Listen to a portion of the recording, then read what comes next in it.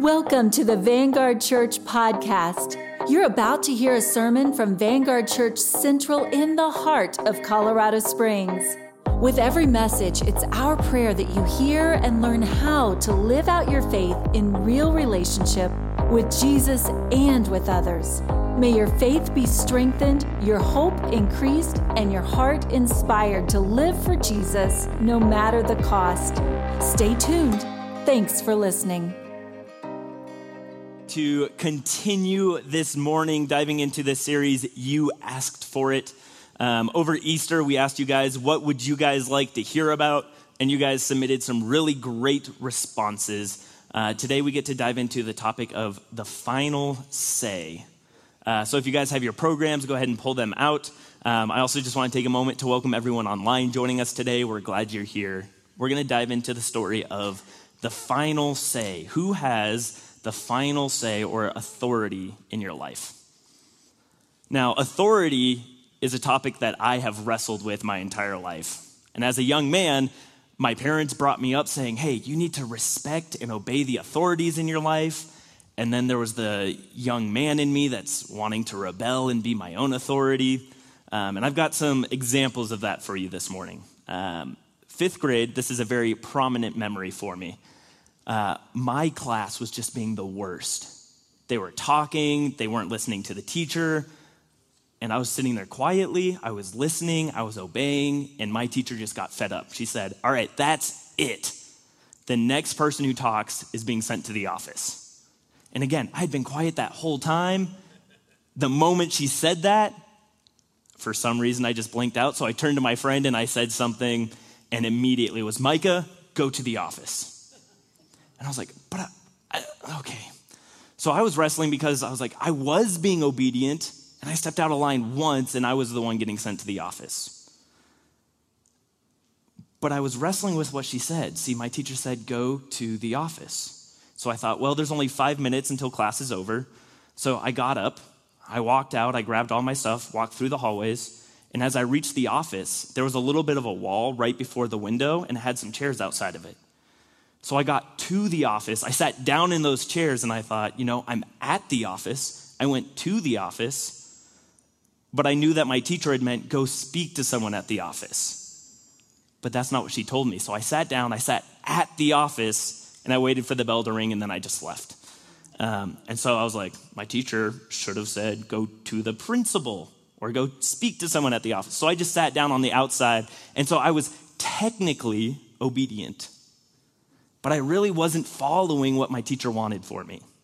Or there was another time, similar vein, I was a freshman or sophomore in high school, and my school had a school uniform.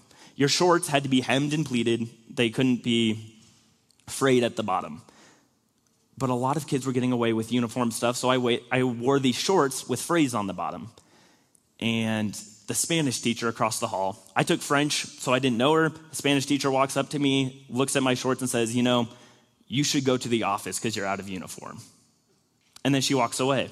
And I sat there, and again, morally, I'm like, my parents taught me to obey authorities, to obey teachers. The last thing I want is to get in trouble and go to the office. So I sat there and I wrestled with it, and I thought, she said should. That's a recommendation. If she wanted me to get in trouble, she would have written me up and said, go to the office or go to the principal, you're out of uniform. But all she said was, you should go to the office. So I sat there and I wrestled with it because morally I knew what she meant, but also she walked away, so obviously she didn't care that much. So I took it as a recommendation, and I thought, thank you for that recommendation. Maybe that would be the better thing to do. You didn't tell me to, so I'm not going to go. And that's how I've been for a lot of my life. Growing up here at Vanguard, I had 2 incredible friends. They're still some of my best friends to this day. But they were a little bit more on the wild side. They loved to act out. They loved to push boundaries. And so I sat and I watched them, and I'm like, you guys are getting in trouble for pushing the boundaries. If you push the boundaries to here and I just go to here, I'm not going to get in trouble because you guys will be the ones getting in trouble. So I always made sure that I was just that much better behaved than the other 2 so that I wouldn't get in trouble, but I could still push the boundaries. I've wrestled with authority my entire life because I want to be in charge. God created me to be a leader, and a lot of times that means I don't like people leading over me. And that's something that I struggle with. I always wanted to be the team captain on my sports teams. I always wanted to be the one put in charge when the teacher left the room. I've always enjoyed being in an authority. And so we're going to wrestle with that question today of what has authority in your life. So I wrestled with, do I obey these teachers? Because my parents were my authority, and they taught me to obey authority. But as we dive in today, if you guys will turn to Romans 1, 18 through 25 with me. Romans 1, 18 through 25 says, "For the wrath of God is revealed from heaven against all ungodliness and unrighteousness of men, who by their unrighteousness suppress the truth. For what can be known about God is plain to them, because God has shown it to them. For his invisible attributes, namely his eternal power and divine nature, have been clearly perceived ever since the creation of the world and the things that have been made, so they are without excuse. For although they knew God, they did not honor him as God or give thanks to him. But they became futile in their thinking, and their foolish hearts were darkened. Claiming to be wise, they became fools and exchanged the glory of the immortal God for images resembling mortal man and birds and animals and creeping things. Therefore, God gave them up to the lust of their hearts, to impurity, to the dishonoring of their bodies among themselves, because they exchanged the truth about God for a lie, and worshiped and served the creature rather than the Creator, who is blessed forever. Amen." As we look at this, it turns out that that's a trait common to humanity, to want to be in charge. Paul is saying that people for all generations have taken the truth about God and decided to worship the creature rather than the Creator. And as I look at my own life, this is so evident for me. Every step of the way, I go, God, I know I'm supposed to follow you, but my own flesh says that this will be better for me. My own flesh desires this over following you. And then I have this tension of who has the ultimate say in my life? Does God get the ultimate say? Do I get the ultimate say? Genesis 3, 4 through 5 says, "But the serpent said to the woman, 'You will not surely die, for God knows that when you eat of it, your eyes will be opened and you will be like God, knowing good and evil.'" You will be like God. That first temptation was you get to be in control. God doesn't need to be on the throne in your life. You get to. And that is something that we all desire to some extent, is to be able to be in charge of our own lives. One of the things that people fear the most is not having control of their lives, of their situations, and putting God on the throne is saying that I'm not in control. So as we wrestle with these questions, you asked for it, one of the reasons that I really wanted to take on the final say, or addressing the conversation of biblical authority, is because every question we ask really hinges on what is your final authority. We want to be like God, we want to be in charge, but because of the fall, we all want to rebel against God's plans and desires for us. So the question for us today is, what has final say over your life? What has final say over your life? Some people like to turn to science because it can be proven what's true. And so as long as science says it's true, then it must be true. And if it agrees with science, then it agrees for my life. Some people turn to experts similarly to science. It's because they know what they're talking about. The doctor told me this, so I'm going to follow him.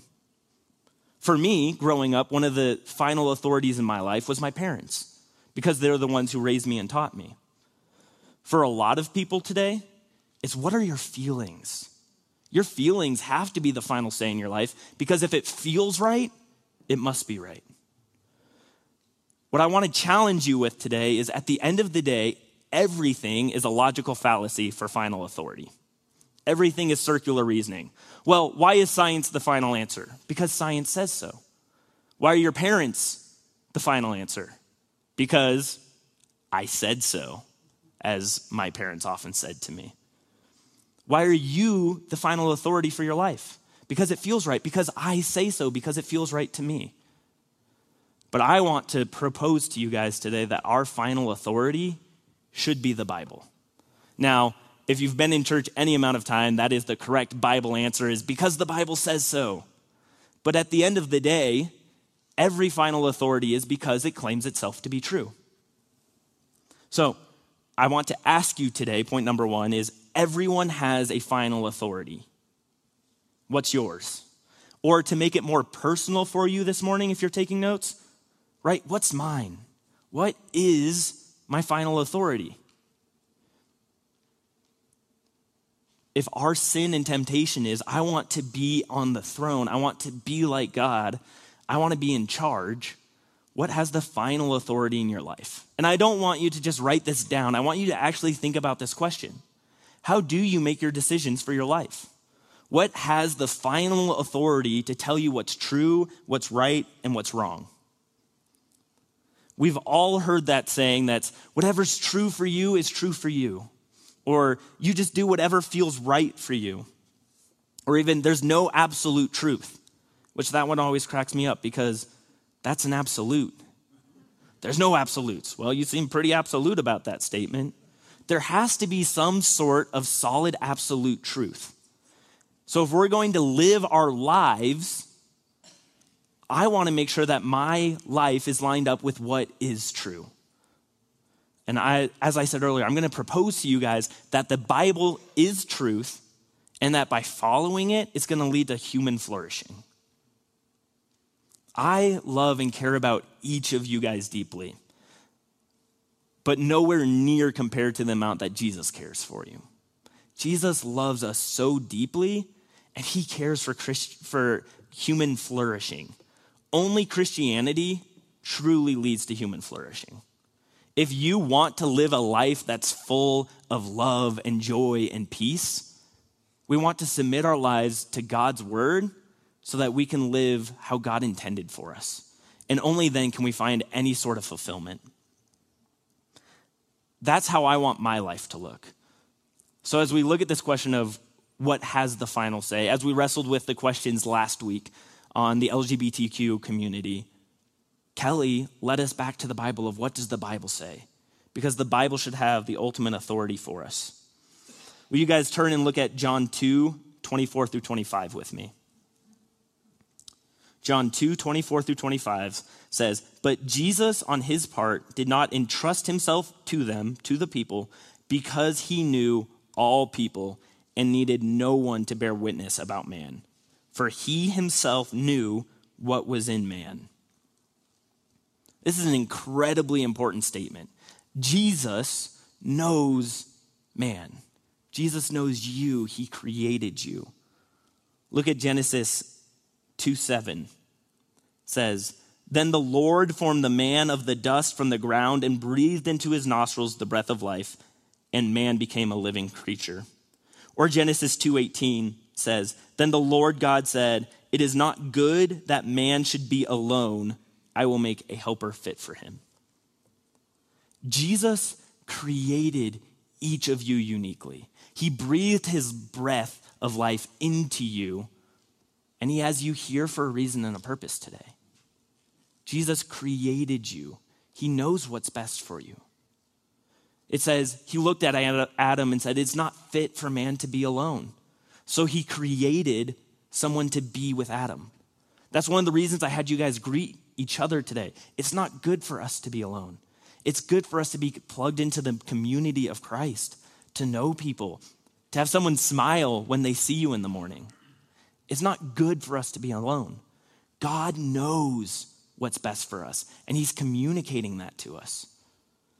Point number 2 for this morning is God knows what is best for us. Do you believe that today? And again, if you want to write that to make it a little more personal, do I truly believe this morning that God knows what's best for me?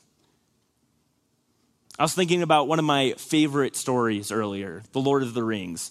And I was thinking about the hobbits and how they love to eat. They love to eat. They have so many meals. One of my favorites is always they're wandering through the wastelands, and Pippin stops, and he's like, "What about breakfast?" And Aragorn says, "You've already had breakfast." Pippin's response is, "We've had one, yes, but what about second breakfast?" They have so many meals. And it just got me thinking of like, why do hobbits love to eat so much? And the answer is because J.R.R. Tolkien, the author, wrote them that way. As he was writing in his story, he created these people and gave them attributes. God is the author of our lives, of our stories. He has written your entire story, and he knows what's best for you. The hobbits knew that they loved to eat, and they cared about good food because the author wrote that for them. And so if a hobbit just decided not to eat, he'd be going against his very own nature. And he might be saying, this might be good for me, but it's against his nature. So often, again, because of the fall, our flesh wrestles with what's actually good for us.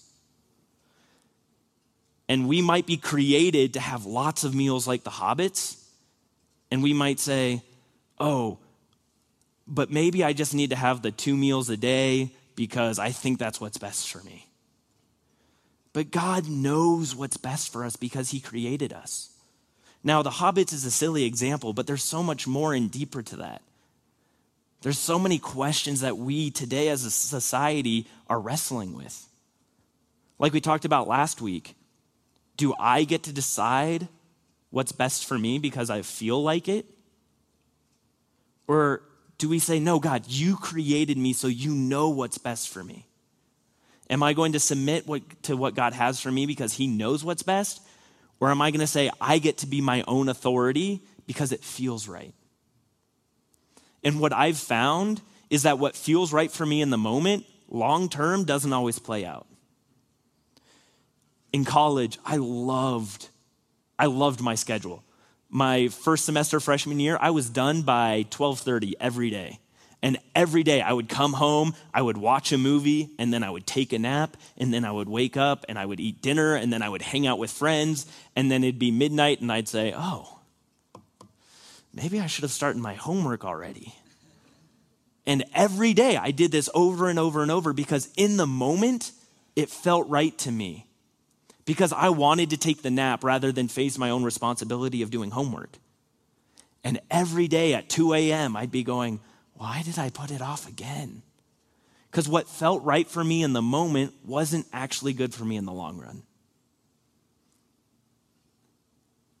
I love that God is sovereign, that he knows our futures, that he made us so he knows us, and he can say, hey, right now, in this moment, I know it might feel right to you, but I'm telling you, I can see the whole picture. And if you choose to follow my plan and my will for your life, it's going to be such a more beautiful story than you could have ever planned for yourself. And because I can't see the whole picture, I'm going to choose to trust the person who can, who tells me what is best for me. Go ahead and look at Hebrews 1:1-4. Says, long ago at many times and in many ways, God spoke to our fathers by the prophets, but in these last days, he has spoken to us by his Son, whom he appointed the heir of all things, through whom he also created the world. He is the radiance of the glory of God and the exact imprint of his nature, and he upholds the universe by the word of his power. After making purifications for sins, he sat down at the right hand of the Majesty on high, having become as much superior to the angels as the name he has inherited is more excellent than theirs. God has spoken to us. God has spoken to our fathers through the prophets, and in these last days, he's spoken to us through Jesus. I love this passage. He is the radiance of the glory of God and the exact imprint of his nature. We get to know the Lord, our God, our Creator. Jesus is the exact imprint of his nature. So when we say, how can we know God? We can know God by looking at the Son, By looking at Jesus, we get to see his exact nature revealed to us. A God who is impersonal and doesn't care about you isn't a God worth being in relationship with. But God said, I'm choosing to reveal myself to you. Your sin separated you from my relationship. But he sent his son to make purification for sins and then return to rejoin God so that we can be in restored relationship.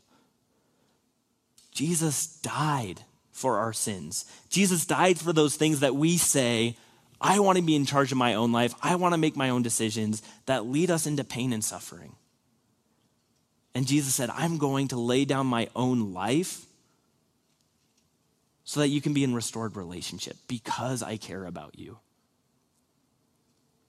God cares about us so much, he didn't just leave us where we were at, but Jesus died for our sins, conquered sin and death, rose from the grave so that we can as well. Jesus ascended and joined the Father so that one day we can ascend and join the Father and live in that intimate relationship that God created us for. I am so excited for that day. But I want to focus on that God spoke to our fathers by the prophets, and in these last days, he's spoken to us by the Son. God is intentionally revealing himself to us, and he's intentionally revealing what's best for us. 2 Timothy 3:16 and 17 says, all scripture is breathed out by God and is profitable for teaching, for reproof, for correction, and for training in righteousness, that the man of God may be complete, equipped for every good work. That the man of God may be complete. Scripture is for our good so that we can be more like Jesus. I don't know, but for you guys, for me, so often I wander around being like, man, God, I just feel incomplete. Some days it's my purpose. God, I don't know what my purpose is yet. I don't know what you have for me long term. And I sit there and I wonder and I feel incomplete. Sometimes it's saying, God, I'm just wrestling with depression right now. I feel incomplete, like there's parts of me missing, and I'm just in this hole of despair. And I don't even want to climb out at this point. I want to be complete in you, but there's obviously something broken or missing inside of me. And here the promise is that scripture is profitable for teaching, for reproof, for correction, which, again, we need, because if we're going to be the final authority in our lives, we're going to need to be corrected a time or two. And for training in righteousness, that the man of God may be complete, equipped for every good work. God desires for you to be complete. He made you. He knows what's best for you. 2 Peter 1:21 says, for no prophecy was ever produced by the will of man, but men spoke from God as they were carried along by the Holy Spirit. Now, we could enter into the whole conversation if you're aware of infallibility versus inerrancy and the small, minute details that help people decide between one and the other. But what I want you guys to hear today is that the word of God is true. God is speaking truth to you. The Bible's not lying to you. And people will try to say, well, I like this part of the Bible. But that part of the Bible is really hard for me to wrestle with, so I'm just going to kind of ignore it. I have a friend right now who's a professing Christian, but he calls himself along the lines of a red letter Christian. So if Jesus said it, I agree. The rest of the Bible, I don't know. There's some stuff in there that I don't like, and because I don't like it, I'm going to reject it. Again, that's putting yourself in the seat of authority and saying, I know better than God what should be in the Bible or not. But this is saying all scripture is breathed out by God. No prophecy was ever produced by the will of man, but men spoke from God as they were carried along by the Holy Spirit. Now, if I were to write an important letter to someone, but I was going to have someone write it for me as I dictate to them, I would double check the letter to make sure it said what I meant it to say. How much more would the all-powerful God make sure that his word communicates what he wants it to communicate? God doesn't make mistakes with these scriptures that he's communicating to us. Now, are there harder parts that we have to wrestle with? Yes. Are there some questions that seem vague or unclear? Yes. Do you have to sit with a sermon on Ezekiel and say, God, what the heck are you trying to say through this temple? Yeah. There's some parts of the Bible that we have to press into the Holy Spirit for clarity on. For those of you guys who don't know, a couple months ago, I gave a sermon on the walls and gates in Ezekiel. And I sat with the Holy Spirit for at least 30 hours saying, God, what are you trying to say through this temple? What in the world could you have for your people through these walls and gates? And I wrestled and I wrestled and I wrestled. And God slowly, step by step, showed me what he had for me. And it was one of my favorite sermons I've ever given, because I saw how God shows up through scriptures that are hard and challenging when you press in. And a lot of people will say, well, maybe we don't actually have the original manuscripts. How do we know that these other gospels shouldn't have been included in the Bible? And we can look at all of the apologetics, and I spent hours starting to try to look into them and be like, man, there's so much I could say about how we can prove that the Bible is right, how we can prove more accurately that we have closer manuscripts to the beginning than any other ancient text. And I thought of all of the apologetics that I could use to try to prove to you guys this morning that God's word is authoritative, that we actually have God's word, that when the church met together to canonize the Bible, they have the right scriptures. Now, if you're interested in that, please dive into it. It's so fascinating. But I want to challenge you guys this morning and say, that is out there if you want to look at it. But I want to challenge you guys to accept God at his own word this morning. Now, nature and science prove God. They align with God. But I want you guys to take God at his own word today. And if you guys want to dive into some of that of how do we know that we have the actual scriptures, it's out there. I have some resources if you're interested. But will you take God at his own word today? It says, men spoke from God as they were carried along by the Holy Spirit. The Holy Spirit has inspired every word of the Bible that you have. Hebrews 4:11-12 says, let us therefore strive to enter that rest. Rest. That sounds so good to me right now. I want to be a person who's at rest, who's at peace, so that no one may fall away by the same sort of disobedience. For the word of God is living and active, sharper than any two-edged sword, piercing to the division of the soul and the spirit, of the joints and of the marrow, discerning the thoughts and the intentions of the heart. The word of God is living and active. The Bible that you hold in your hands is unlike any other book ever written. Other books you can read over and over and over again. But this book, every time you read it, will be piercing to the heart, revealing your thoughts and intentions. Point number 3 today is God has told us what's best for us. Do you trust him? Do I trust him? Again, we established that God created us so he knows what's best for us. But now he's revealed that to us. Now we have to trust him. And I'm so thankful that we serve and love a God who loves us enough to communicate what's best for us. I'm a new dad. My daughter is 9 months old.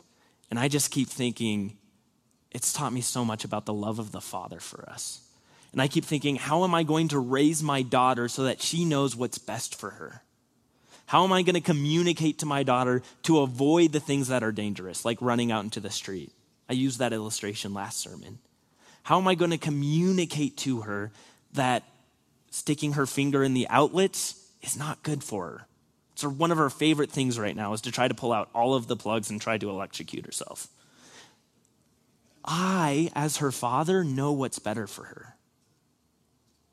But if I don't communicate that to her, I'm not a loving dad.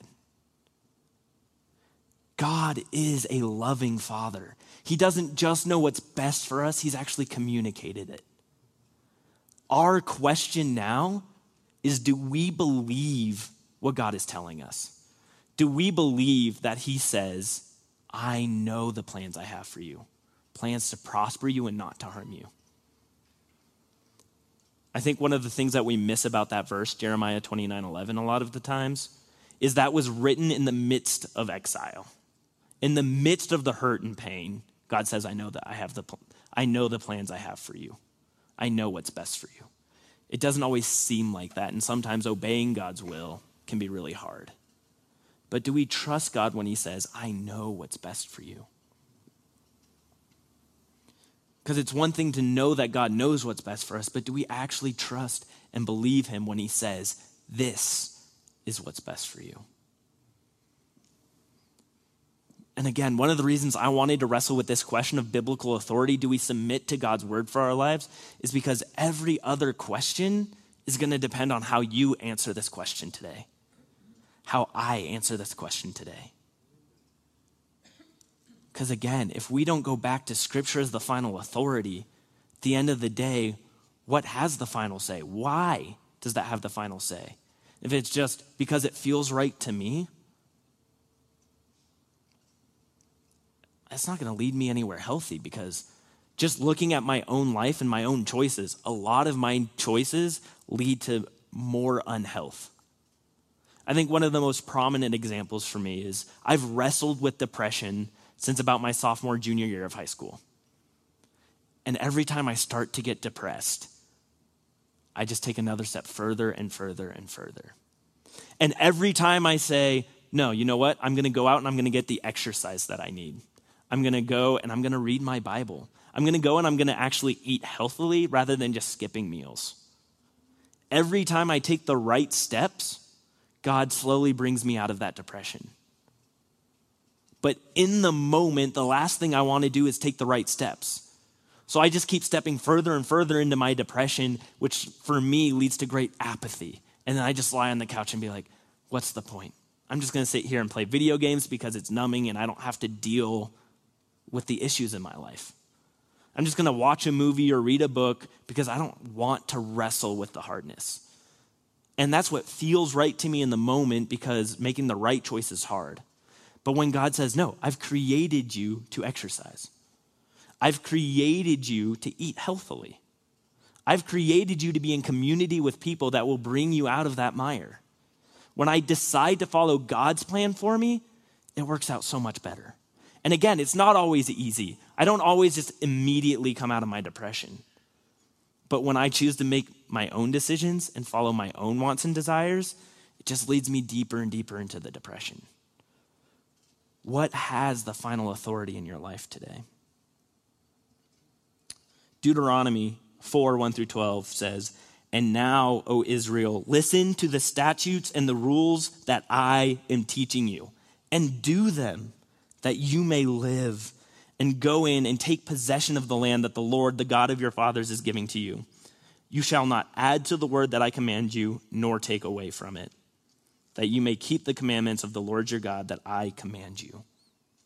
God wants us to actually do what he tells us is best for us.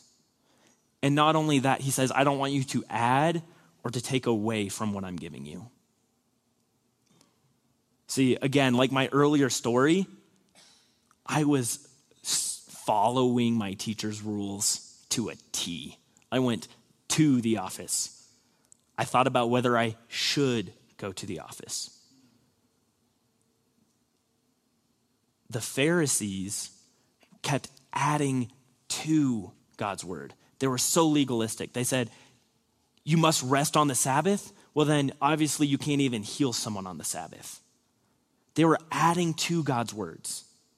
People today are saying, did God really mean what he said in the Bible? Yes, don't take that away. God knows what's best for you. You can't keep adding to God's word or taking it away. We have to live life by the Spirit. And there's some things that are hard to deal with in the Bible. There's some things that are really hard to deal with. And again, we have to sit and press into the Holy Spirit, because it says the Holy Spirit was the one who wrote the Bible. The men were carried along by the Spirit as they wrote the Bible. So we should press into the Holy Spirit for discernment of what God's actually saying. Now again, I have my own wants and desires, so sometimes I have a tendency to try to read into the Bible what I want the Bible to say. But we have to be careful on how we read the Bible. If you're taking notes, I want you to write this down. We want to read the Bible literarily, not literally. You want to read literarily, not literally. Which means if I'm reading a poem and say something like, wow, your neck is like David's tower, which makes no sense to us, right? But it's poetry. It's not supposed to be read literally. The Bible has different genres. My entire life growing up, I was told over and over, like, hey, this book is a book of poetry. Here's ways to read and interpret poetry. This book is prose. Here's different ways to understand a narrative and the narrative arc. And for some reason, we seem to think that the Bible isn't literature. There are ways to read and interpret the Bible that help us understand what the authors originally meant. When we read the Bible, we want to read the Bible with the Holy Spirit first and foremost, but also with a community of believers, and in line with tradition of how the church has always interpreted the Bible. We don't want to just assume our own thoughts about the Bible are correct. We want to try it with other believers to see if what we're reading lines up with the Holy Spirit. But God has spoken to us, and he wants us to actually do it. Look at Psalm 19 with me. This is one of my favorite passages and one of the most challenging passages for me. It says, the law of the Lord is perfect, reviving the soul. Now, I want to pause right there really quickly, because David is writing this about the law, about the Pentateuch. And for me, sometimes reading through Leviticus and Deuteronomy can be like, wow, there's a lot of sacrifices and blood, and sometimes I get a little bit lost. And if David can sit there and say about the law of the Lord is perfect, it revives my soul, how much more the story of the gospel of Jesus Christ? How much more does knowing the full picture revive our souls? The testimony of the Lord is sure, making wise the simple. The precepts of the Lord are right, rejoicing the heart. The commandment of the Lord is pure, enlightening the eyes. The fear of the Lord is clean, enduring forever. The rules of the Lord are true and righteous altogether. More to be desired are they than gold, even much fine gold. Sweeter also than honey and the drippings of the honeycomb. Moreover, by them your servant is warned. In keeping them there is great reward. Who can discern his errors? Declare me innocent from hidden faults. Keep back your servant also from presumptuous sins. Let them not have dominion over me. Then I shall be blameless and innocent of great transgression. Let the words of my mouth and the meditation of my heart be acceptable in your sight, O Lord, my rock and my redeemer. Point 4 today is we have to submit to God's word. If God knows what's best for us, he's revealed what's best for us, then we actually have to submit and do it. The question is, will you? Will I? If God has told me what's best, am I willing to submit to that and say, God, you know what's best for me? But look at some of those descriptions in Psalm 19. It revives the soul. It makes wise the simple. It rejoices the heart. It enlightens the eyes. It's true. It's more to be desired than gold. It's sweeter than honey. By learning God's word, we can keep ourselves from transgressions. Verse 14 has been one of the prayers for my life ever since I first read it. Let the words of my mouth and the meditation of my heart, what I fix my mind on, what I fix my heart on, what I speak, will it be acceptable in your sight? Not acceptable in my own sight, not acceptable to what I think is right, but acceptable in your sight. It led to a prayer for me of, God, I want you to always be on the front of my mind and the tip of my tongue. God, I want you to be on the front of my mind and the tip of my tongue. Because when I start to focus on the things that I want to focus on, I start to focus on myself. I just start to lead myself down these dangerous paths where I lead myself more and more into hurt and wounds and pain. But when I say, God, I want to fix my mind on what is pleasing to you, would the meditation of my heart be pleasing to you? I start to focus on loving others better. Instead of saying, how can I serve me today? I start to say, how can I serve you today? Instead of saying, Catherine, I want more sleep. It's your turn to get up with the baby. I can say, Catherine, I'll get up with the baby this time. The meditation of my heart in the middle of the night is rarely how I can serve and love my wife. It's often, how can I get the most sleep for me? But the funny thing about that is, when we start to focus on me or what's best for me or letting me be the final authority, it doesn't lead to human flourishing. If you've been in relationship with anyone for any amount of time, the more you start to insist on what's best for you, the more tension and conflict there is in that relationship. And that's true across the board. And I started to especially see how selfish I was when I got married. And then I started to especially see how selfish I was when I had a newborn that needed me constantly. There's nothing more humbling that I've found so far. But God says, I know what's best for you. And when you get up in the middle of the night to serve and love your wife, she's happier in the morning. And when your wife is happier in the morning, you have a much better morning. But that is what I'm talking about. God has told us what's best, what leads to human flourishing. God has told us what's best and what leads to human flourishing. But we have to choose to submit to it. We can all know that getting up in the middle of the night to serve your wife can lead to a better morning. But in the middle of the night, the last thing you want to do is actually get up and serve your wife. But what has the final authority in your life? What has the final say? How are you going to make decisions? As I walk out of here today, how am I going to make decisions to say, God, I'm presented with this situation, this scenario. Am I going to choose to say, God, you know what's best, so I'm going to submit? Or am I going to say, well, maybe science insists on this? Or am I going to say, my feelings tell me this to be true? So as we wrestle with these questions in this series, I want to ask you, wrestle with this week. What has the final authority in your life? How are you going to make decisions? And most importantly, are you going to submit to God's word and God's authority in your life, or are you going to insist on your own way? One will lead to joy and flourishing. One will just lead you deeper and deeper into the hole that you've been digging for yourself.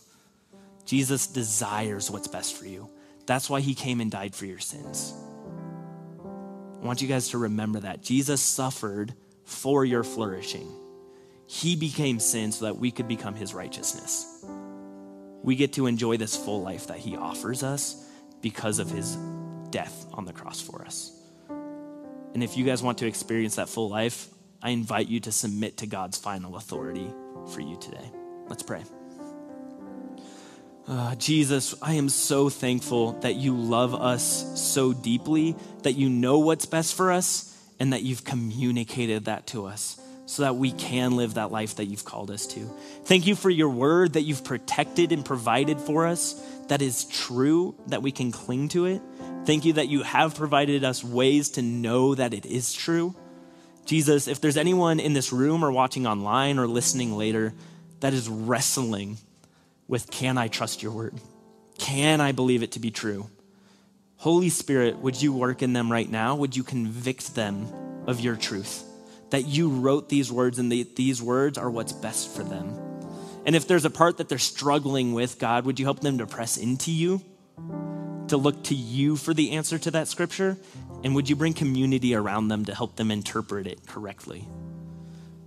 Jesus, we're so thankful for your love and for your sacrifice to bring us back into that relationship with you.